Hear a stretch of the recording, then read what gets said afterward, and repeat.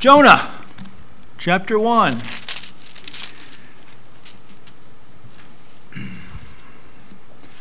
The word of the Lord came unto Jonah, the son of Amittai, saying, Arise, go to Nineveh, that great city, and cry against it, for their wickedness is come before me.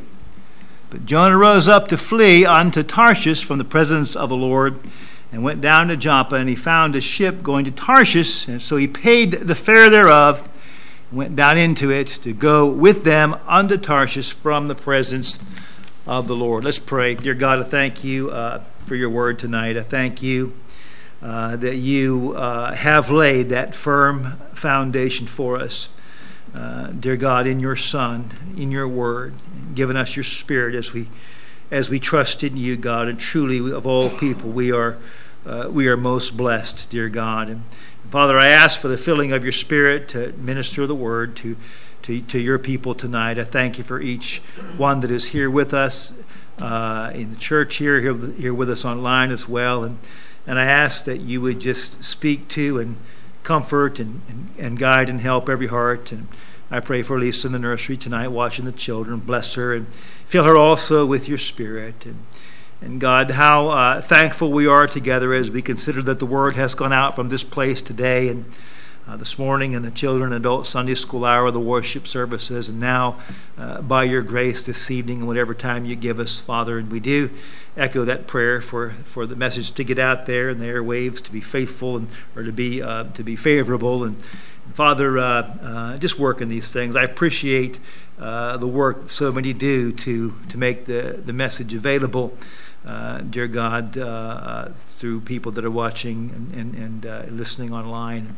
Father, we thank you and praise you for that. And once again, just speak to our hearts by your word, by your Spirit, and help us to grow in thee. And Father, we do pray for those that just need that song in the night, and as we sang about. And Father, we pray and ask it in Jesus' name. Amen.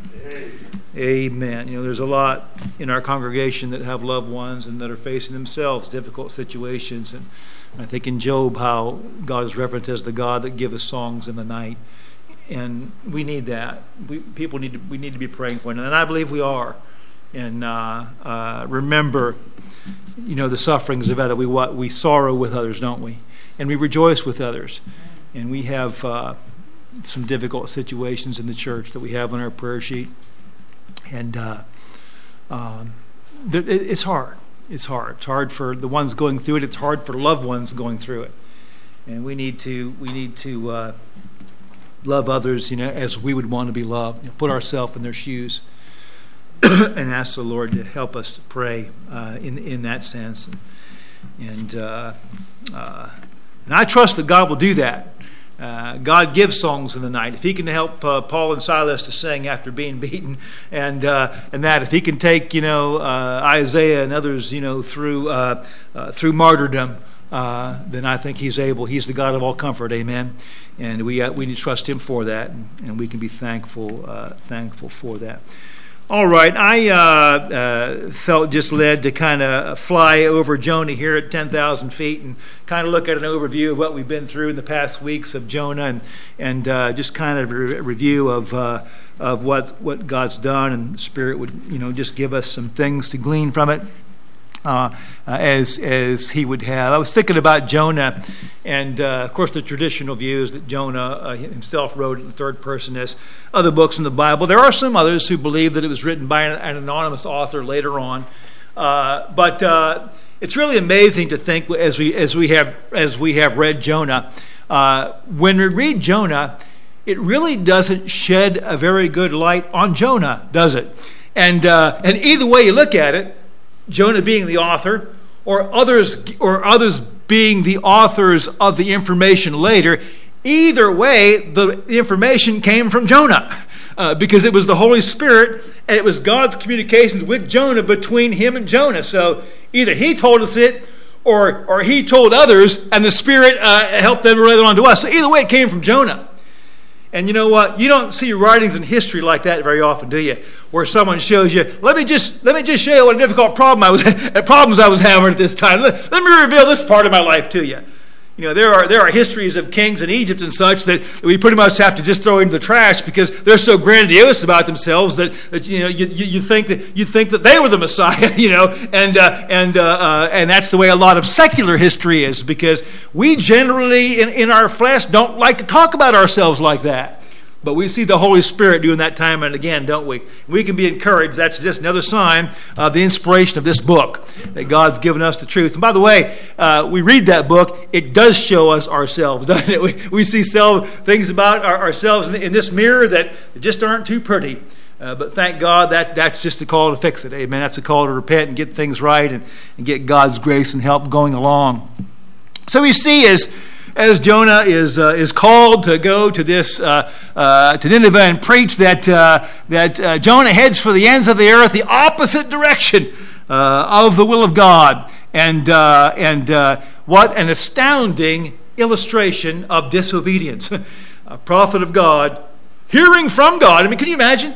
If God spoke to one of us and we heard His voice audibly, or even in a dream, we almost be afraid today to share that, But it's an amazing thing to have that personal communication with God, and Jonah had that, and then to what? Go to the other ends of the earth. It's an amazing illustration of disobedience. Jonah doing that. And of course, we saw that his name means Jonah. His name means Jonah means dove, and it has we think of the dove flying out of the ark of Noah, how he found no rest for his feet.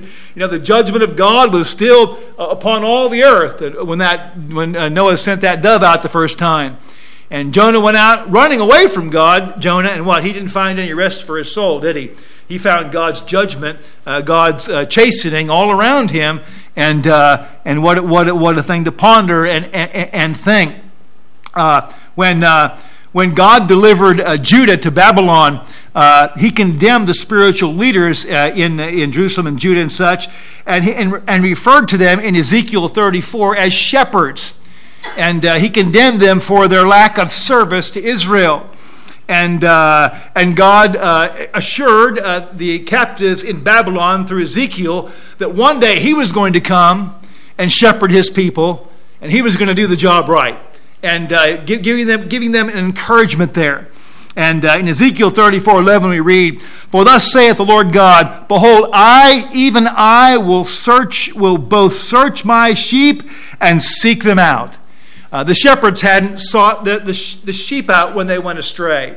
And boy, do we see that illustrated in Jonah. Amen. Jonah was one of God's sheep. And Jonah went fleeing, didn't he? He went fleeing astray at his own accord. But you know what? The shepherd doesn't say, well, that sheep just went astray on his own accord. Just let him go. No, what? The shepherd goes after him, didn't he? And boy, I tell you what, the shepherd went after him, didn't he? God went after Jonah. The radical forsaking of Jonah triggered the radical seeking of God, and because God cares for all His sheep. And by the way, He's serious about us following Him and about doing what's best for us. And we certainly see that in Jonah. And we think of this amazing illustration of disobedience in Jonah, that even in his fleeing from God, he has a hardened heart. His heart is so hardened, even to the point of what? Directing them to throw him in the sea. Throw me in the sea. We don't see any repentance until he's underwater. Okay, we see, go ahead and do it. It's all because of me. And off the boat he goes. That's a pretty hard heart. And God giving us quite an illustration and quite an event to think about from that. I think about the mistake that Jonah made, not hastening to God's, or listening to God's chastening. Hebrews 12:5, "Ye have forgotten the exhortation which speaketh unto you as unto children. My son, despise not thou the chastening of the Lord, nor faint when thou art rebuked of him." So don't take it lightly, and don't faint in the midst of it when he does chasten you. What was Jonah doing? He was taking it lightly. Well, I'll just disobey God. And by the way, he knew that storm came from God. We heard that from his own mouth in the Word.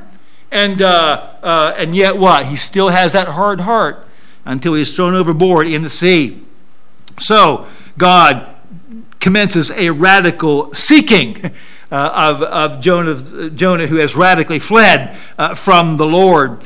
And we saw that in his fleeing, what did he do? That he even endangered those that are around him, running away from God. Jonah 1:4, the Lord sent out a great wind into the sea, and there was a mighty tempest in the sea, so the ship was like to be broken. And what a sobering thing. Verse 5, then the mariners were afraid and cried every man unto his God, and they began crying unto their gods. And we remember Israel when they wouldn't go into the promised land. They disobeyed God. And what happened? God said to them eventually, your children shall wander in the wilderness 40 years and bear your whoredoms until your carcasses be wasted in the wilderness. Because of what you did, it's going to be tough on your children for a while. Now, God was still with them. God still provided for them. God even gave them lands before they, got over into Israel and such. God was still good to them, but yet it was a hard time. There was a lot of people dying in a short amount of time. There were a lot of funerals. It was hard on those children because of the sins of those parents, but God got them through it. And it's hard on others when we run from God as believers, those that are around us. And Hebrews 3:15, while it is said today, if you'll hear his voice, harden not your hearts. That's what Jonah did. As in the provocation, for some when they had heard did provoke. Howbeit not all that came out of Egypt by Moses, but with whom was he grieved 40 years? Was it not with them that had sinned, whose carcasses fell in the wilderness? God was grieved with those who had sinned in unbelief, not having the faith to believe that God would take them into the promised land, the courage to face the enemies, that God would give them victory. And so God led them back and let them die off in the wilderness. And God says, learn from that. The best thing to do is to do his will and to do it now. We've heard what? Delayed obedience is what? Disobedience, isn't it? And God is trying to teach us to obey. We sing to the children, action is the key. Do it what? Immediately. And that's because we trust God's heart. We know that it's best for us. So Jonah running from God, we saw in chapter 1. Jonah running from God. And then in chapter 2, we saw Jonah running to God. We think of Jonah's race away from God. Jonah's race aimed for the ends of the earth. Tarshish, here I come. As far as they perceived, as far as the known world that way, in the other direction, here I go. That was Jonah's aim in his disobedience. He aimed for the ends of the earth. In Jonah's race, he aimed for the ends of the earth, but in God's chase, God diverted him to the belly of hell so that he could bring him to repentance. God's serious about seeking his sheep, amen? And what an event Jonah went through. Jonah 2:1, then Jonah prayed unto the Lord his God out of the fish's belly, and said, I cried by reason of mine affliction unto the Lord, and he heard me out of the belly of hell. Sheol cried I, and thou heardest my voice. So he repents, and remember, he even prays toward the temple in faith in his heart.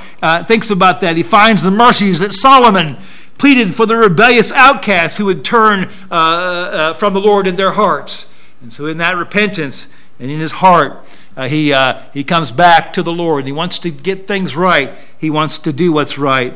I was thinking about that, and Jonah running from God, and then God bringing him to repentance and such. And I was thinking, the dream of the disciple can become the nightmare of the backslider.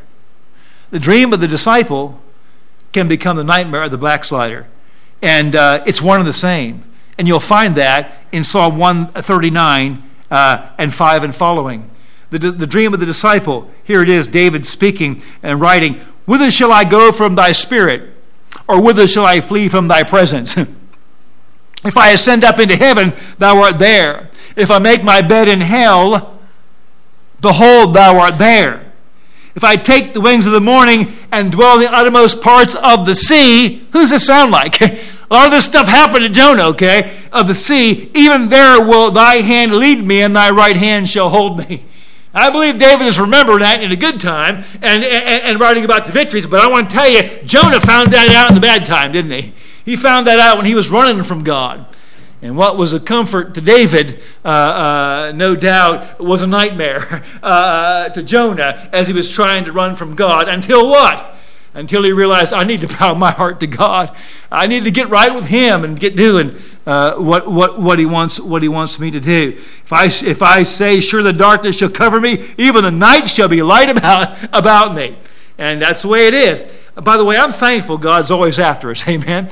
And I would want that to be. I'm glad He doesn't leave us alone. You know, one of the things that gives children security is that their parents set boundaries. You know, they let them know when they're pleased, and their behavior is what it ought to be, and there are certain rewards given according to the children's personalities and such that will be helpful to them. And when they're disobedient, what? There are disciplines according to those personalities too. And both of those things, the praises and the love and the disciplines in love, what? Give that child security and safety. And you know, as we get to know God, as we get to know our Father through faith in Jesus Christ, it's the same way. It becomes a comfort to us. We remember when we strayed and how God reached down and it wasn't very pleasant. And remember the joy that God gave us and the song in the night that God did give us going through that trial, whatever it might be. And our hearts are comforted, what? In that my sheep hear my voice and I know them and they follow me. You know, I give unto them eternal life. They shall never perish. Neither shall any man, what? Pluck them out of my hand. And that becomes a comfort as we begin to realize I really am in God's hand. I really am one of God's sheep. And that is a great comfort. And Jonah repents, and his repentance brings thankfulness and praise and a renewed resolve towards the will of God, as well as an enlightened perspective of the utter foolishness of idolatry and of those who run from God or worship other things. Jonah 2:8, but they that observe lying vanities, what? Forsake their own mercy. Worship anything else but God. And of course, what do people mostly worship today? Covetousness, money, material things. Worship anything else than God? It's a lying vanity. Doesn't matter what it is.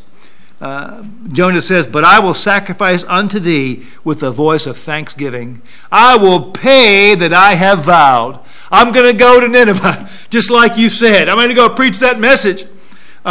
Salvation is of the Lord. You say to me, God, I was running away from you. I was worthy of death. And by the way, perhaps he did die, we saw. Matter of fact, God might have brought the very penalty of physical death upon Jonah for his disobedience. That's how far God can take a believer, by the way, for disobedience. Sometimes he'll take him all the way to physical death. Now, of course, we know with Jonah, we believe if he did that, he obviously brought him back from the dead. But he will do that. He will bring people to death if that is the case. But he does and knows what is best.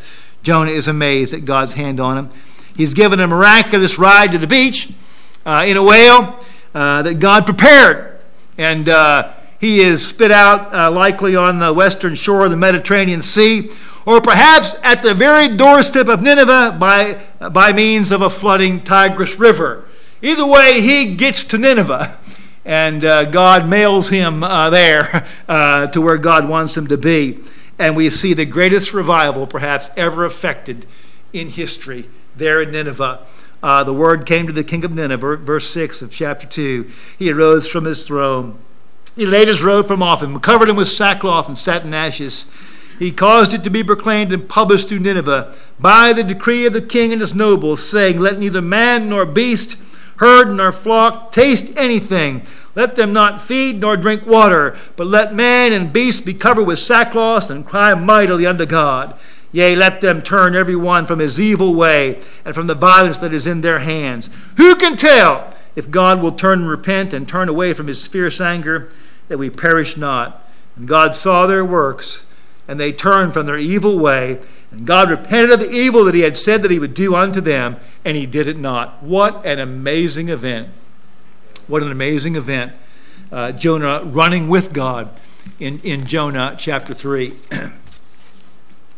And in Jonah chapter 4, we find that Jonah runs against God. Jonah runs, unfortunately, against God. We saw that amazing revival. And right opening up in chapter 4, we see what? We see an amazing propensity towards grief. Where do you find Jonah? The same ungodly grief and anger that first poisoned Jonah's heart and caused him to flee from God at the thought of Nineveh repenting is now kindled to wrath at seeing the extension of God's mercy toward Nineveh and seeing Nineveh repent. What happens? That which he thought about and got angry about now comes to fruition. And what's he do? It starts right back up again. It starts right back up again and flares this wrath in his heart, in his mind, and his thinking. That's why I say this is a miraculous book. It doesn't paint a very good light on Jonah, okay? And we can thank Jonah's being moved by the Spirit to see that this got put down in writing, amen? And what an amazing thing. But he's so angry, that Nineveh repented. But it displeased Jonah exceedingly. And he was very angry. Very angry. And the Lord said in verse 4, "Doest thou well to be angry?" And we see God now. God in his infinite wisdom always knows how to act and what measures need to take place. First, he sought Jonah severely. It was a severe chasing, a severe seeking of that sheep. But now Jonah has been through all this. This man is getting wore down. He has been to death's door, at least. Possibly died. It seems like he did. Rose again, perhaps. Has been inside a whale. Has perhaps drowned, as has been made. Has been through so much. I mean, he is flat getting wore out. Okay, and we see God, it seems, dealing with him a little more gently toward the end. Even though his anger is flared up again, we can be amazed at the anger that has come up in him again. I mean, one of us might have jumped on, how can you do this again? What's God say? God knows where he's at. God knows how tired he is. God knows his weaknesses. God loves Jonah. And so God is dealing with him, drawing him, with bands of love, and endeavoring to get him to see an amazing propensity towards grief that Jonah had. And let's not be too amazed, okay? We have the same nature, amen? And if we don't have our eyes on God, we can get grieved at some pretty silly things. And it's amazing what we can get grieved at, especially if we're tired and weary and worn and the circumstances of life are pressing. It's amazing what we can get angry at and grieved at if we don't have our eyes on God. An amazing propensity towards grief. But then what do we see in God's response? We see an amazing presentation of grace. An amazing presentation of grace. What does God do? Look at verse 6 in chapter 4. The Lord God prepared a gourd and made it come up over Jonah, that it might be a shadow over his head to deliver him from his grief. So Jonah was exceeding glad of the gourd. What a great God. By the way, another miracle, God prepared this gourd overnight. Jonah on his own accord, God didn't tell him to leave the city. Jonah on his own accord goes outside the city, on the west side of the city, and he's sitting out there baking in the sun. I mean, just waiting, maybe they won't repent. Maybe they didn't really mean it. He's waiting. He's about to pass out, it seems. What does God do? God makes him a gourd, prepares him a gourd overnight. That thing has some water in it and produces some shade, a little better than Jonah's booth that he made. Oh, the mercy of God, the mercy of God. We see a merciful act of grace as God is making this amazing presentation of grace. Then what do we see? Then God gives a ministering analogy of grace as he explains what does he do with the gourd eventually. After Jonah does get some respite from it, does get some shade from it for a while, does become kind of attached to that gourd, so to speak, though he put no labors into it. Then what does God do? Just like he brought it up over a night, he eventually slays it over in one night, and it perishes. And Jonah is what? Yep, he's angry again. You got it. He's displeased again. And here comes that question again. Doest thou well, what? To be angry over the gourd? God's still dealing with him. God's still working with him. God prepared a worm, and the morning arose the next day. It smote the gourd, it withered. Came to pass when the sun did rise that God prepared a vehement east wind. There's that wind after him again, just like in chapter 1. And the sun beat upon the head of Jonah, that he fainted and wished in himself to die, and said, it's better for me to die than to live. God said to Jonah, doest thou well to be angry for the gourd? I do well to be angry, even unto death. And then said the Lord, thou hast had pity on the gourd, for the which thou hast not labored, neither madest it grow, which came up in a night, and perished in a night. And should I not spare Nineveh, that great city, wherein are more than 60,000 persons that cannot discern between their right hand and their left, and also much cattle? And what an amazing thought. Jonah, you've had pity on this gourd. You didn't farm it. You didn't cultivate it. It gave you some relief. You're very angry. Yet you had pity on this gourd, though you had no investments in it. How about if I have pity on people that I have invested in? Is that okay, Jonah? And I think as God was holding up the mirror of his graciousness and goodness before Jonah, just like us before the Word of God, I think the last word kind of ends there with the idea that God did get the last word. And I would like to think that God knew just what Jonah needed. And I think of Job when God got to him, finally in the way that only God knows how and God can. I have heard thee by the hearing of the ear, but now my eye seeth. Wherefore I abhor myself and repent in dust and ashes. And I like to think that Jonah realized, God, you're right. After a while, even such a hard heart, you get tired of being angry at God. He's so merciful. He's so good. His presence is made so real, by the way. In chastenings and in comforts, amen. I've experienced them both. Very real, I'll tell you.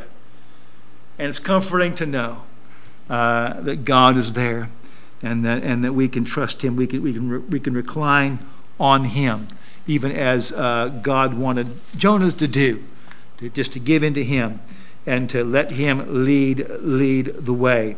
And so we're thankful for the record of Jonah. And we'll go ahead and pray. And then I do want to read that missionary letter or two, and we'll possibly get done a little early tonight. Heavenly Father, thank you. Thank you again for this message of Jonah the prophet. And Lord, you mentioned him as you preached on this earth. And he came as an ominous sign from God, with an ominous message from God. He came in both ways to Nineveh. And yet he had a lot of problems. You sent him. You searched him out. You helped him, God. And you did in his life what he needed so that he could glorify your name. And Father, I'm sure that as Jonah would look at that now, he would be thankful for what you've done. He, like we, would be sorry for whatever rebellion we put out before you, for however we may have delayed in following your word and your voice that you called us. And Father, help us to remember our flesh when we read about people like Jonah. We are people of like passions, dear God, and we need your grace. We need your giving, as we considered this morning, always and ever. Father, I thank you. I thank you for this church, and I pray you'd help us to walk with you as you chasten us when we stray. Help us to learn from our chastening, and God to walk in a right way. And Father, as you give comfort in the trials that we face, help us to be mindful and to be thankful of the comfort you give, being the God of all comfort, and that being in the Scriptures, that through the patience and comfort of the Scriptures that we might have hope. And Father, help us to be careful to thank you and praise you. And Lord, we ask it in Jesus' name for his glory. Amen. Amen. All right, I have a couple of letters here. This one is from Brother Bernard. It's his December letter. It's the latest one I have from him.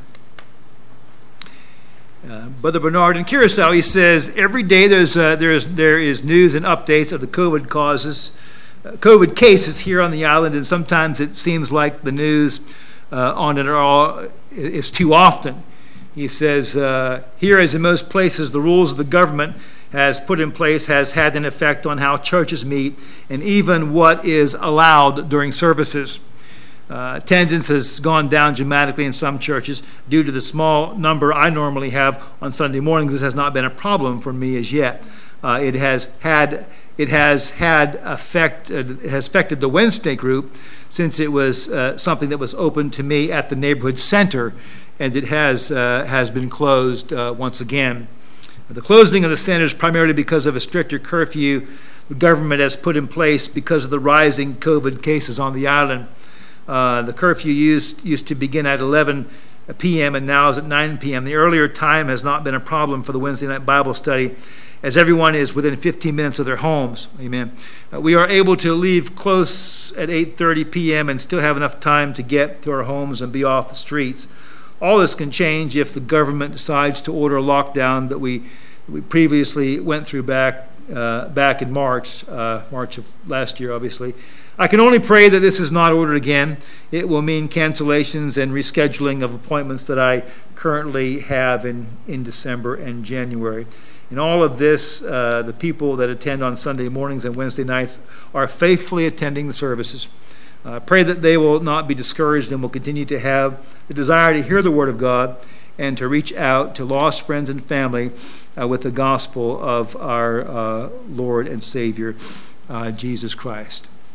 Let's pray for Brother Bernard. Heavenly Father, we thank you for Brother Bernard and thank you for his ministry and service for you in Curacao. And we thank you for the help and grace you have given him to continue and to be faithful all of these years. And we do pray for the meetings there that, as well as here, that COVID restrictions would soon lift. We pray that we would be allowed to respond wisely as we see fit to the science of this thing, and to respond by your grace, even as we have here, and to enjoy your blessings on us, Father, as we look to you. And Father, we pray that for Brother Bernard and there that they might open up and be able to have their services, Lord, in a safe manner.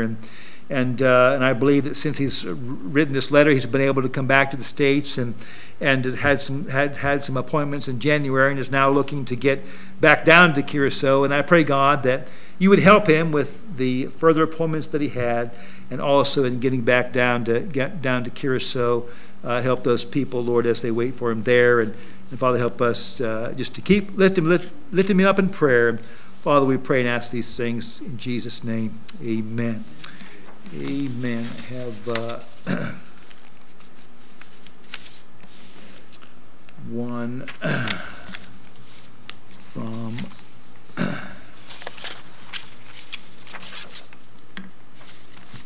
the Hertzels.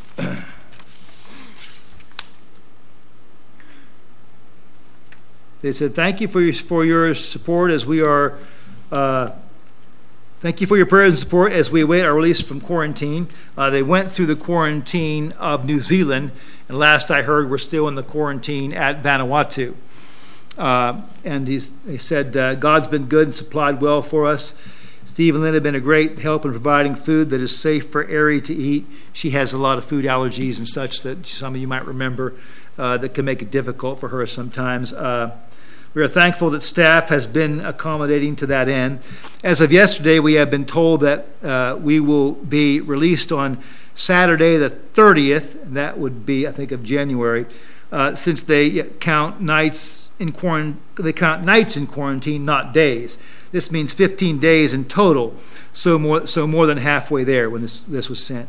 We still do not have our 2 missing bags, though we do have confirmation they should be with customs and being held until our release. We are praying and trusting that that there will not be too much trouble or cost, and that everything will have arrived in working order.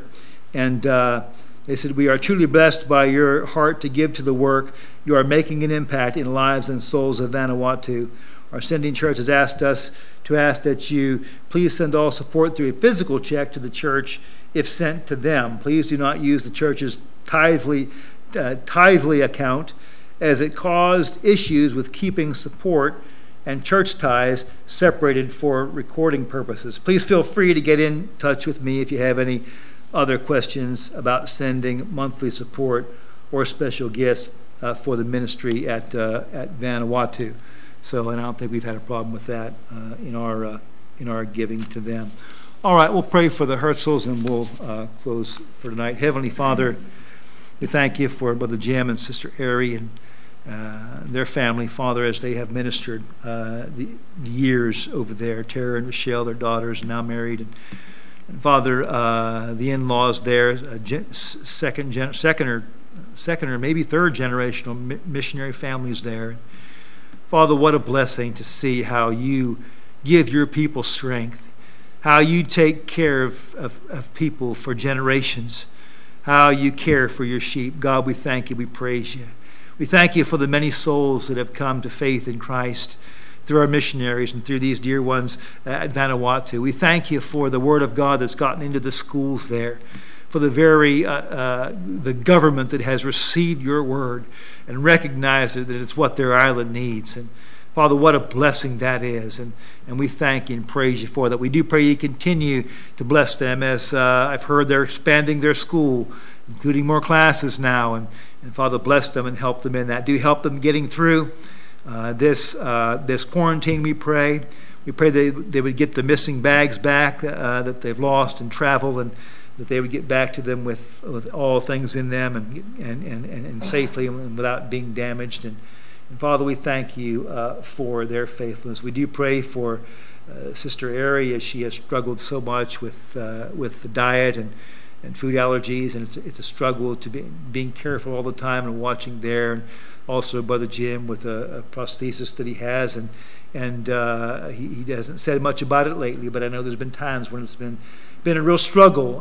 The recent reparations that they've made have been very beneficial and a blessing, we've heard. And we just pray you continue to give them grace and strength there. Bless them both. Father, bless their children, their new families. And Father, we thank you for the fellowship that we can have in the gospel around the world, here in our place and around the world through the missionaries you've allowed us to support. Thank you, God, for this church tonight. And Father, I just pray and ask it in Jesus' name. Amen.